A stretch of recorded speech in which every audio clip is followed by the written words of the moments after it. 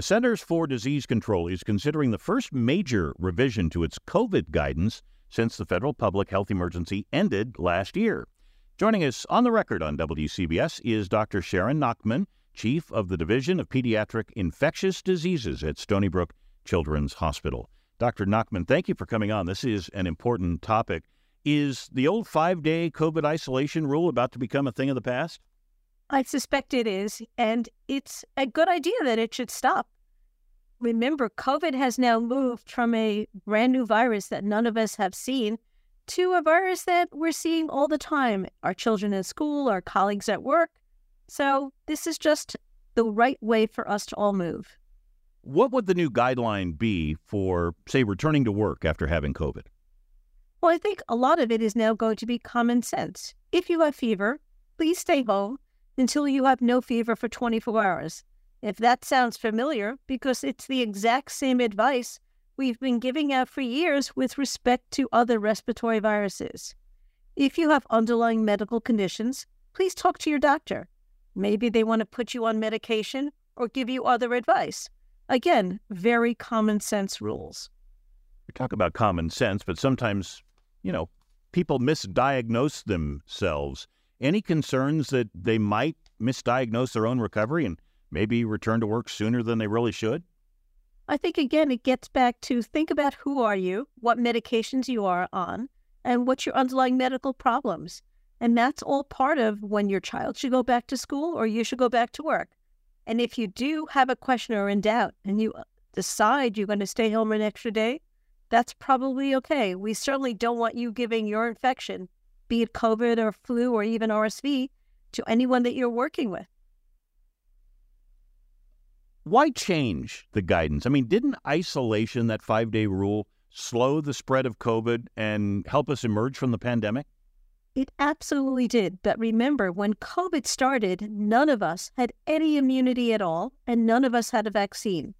Fast forward to where we are now, all of us have had 1, 2, or perhaps even more events of COVID, and that's helped build our immunity. And a lot of us, in New York State in particular, have also been vaccinated, be it 1, 2, 3, or even more vaccines. So between the COVID exposures and the vaccines, most of us have built up a fair amount of immunity. That means while we could get sick, respiratory virus, coughing, sneezing, that feeling under the weather stuff, that's going to still continue. But the vast majority of us will not have those high rates of going to the hospital, being admitted to the ICUs, and unfortunately even dying. So we've moved COVID from where it was just a few years ago to where it is now, just another respiratory virus that we're seeing all the time. Is that how we should look at COVID now, Doctor? It's really just the flu or RSV, something that, you get it, you don't feel great, but most people will recover? I think that's absolutely on target. Most people will recover. But I want to remind everyone that most people is not you, and that you as an individual person may have some underlying medical issues beyond specific medication. So the generalities apply to all of us. But for you in particular, the best person to talk to is your doctor.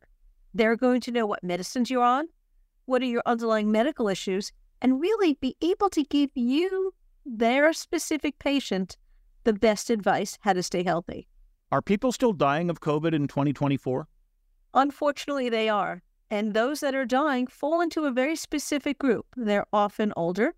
They're often those with underlying medical issues.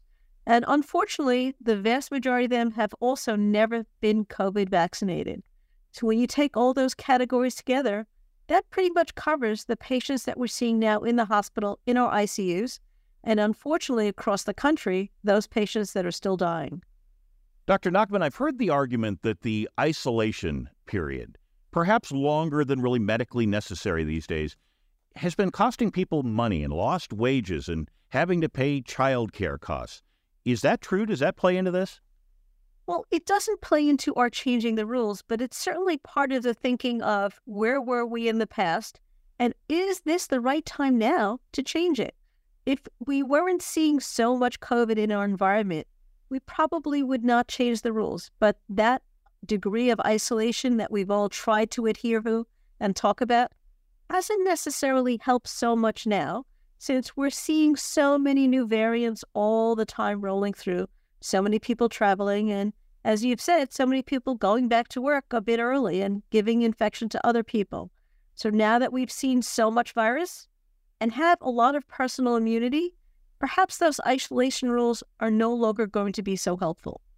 All right, great information. Dr. Sharon Nachman at Stony Brook Children's Hospital. Thank you for talking with us.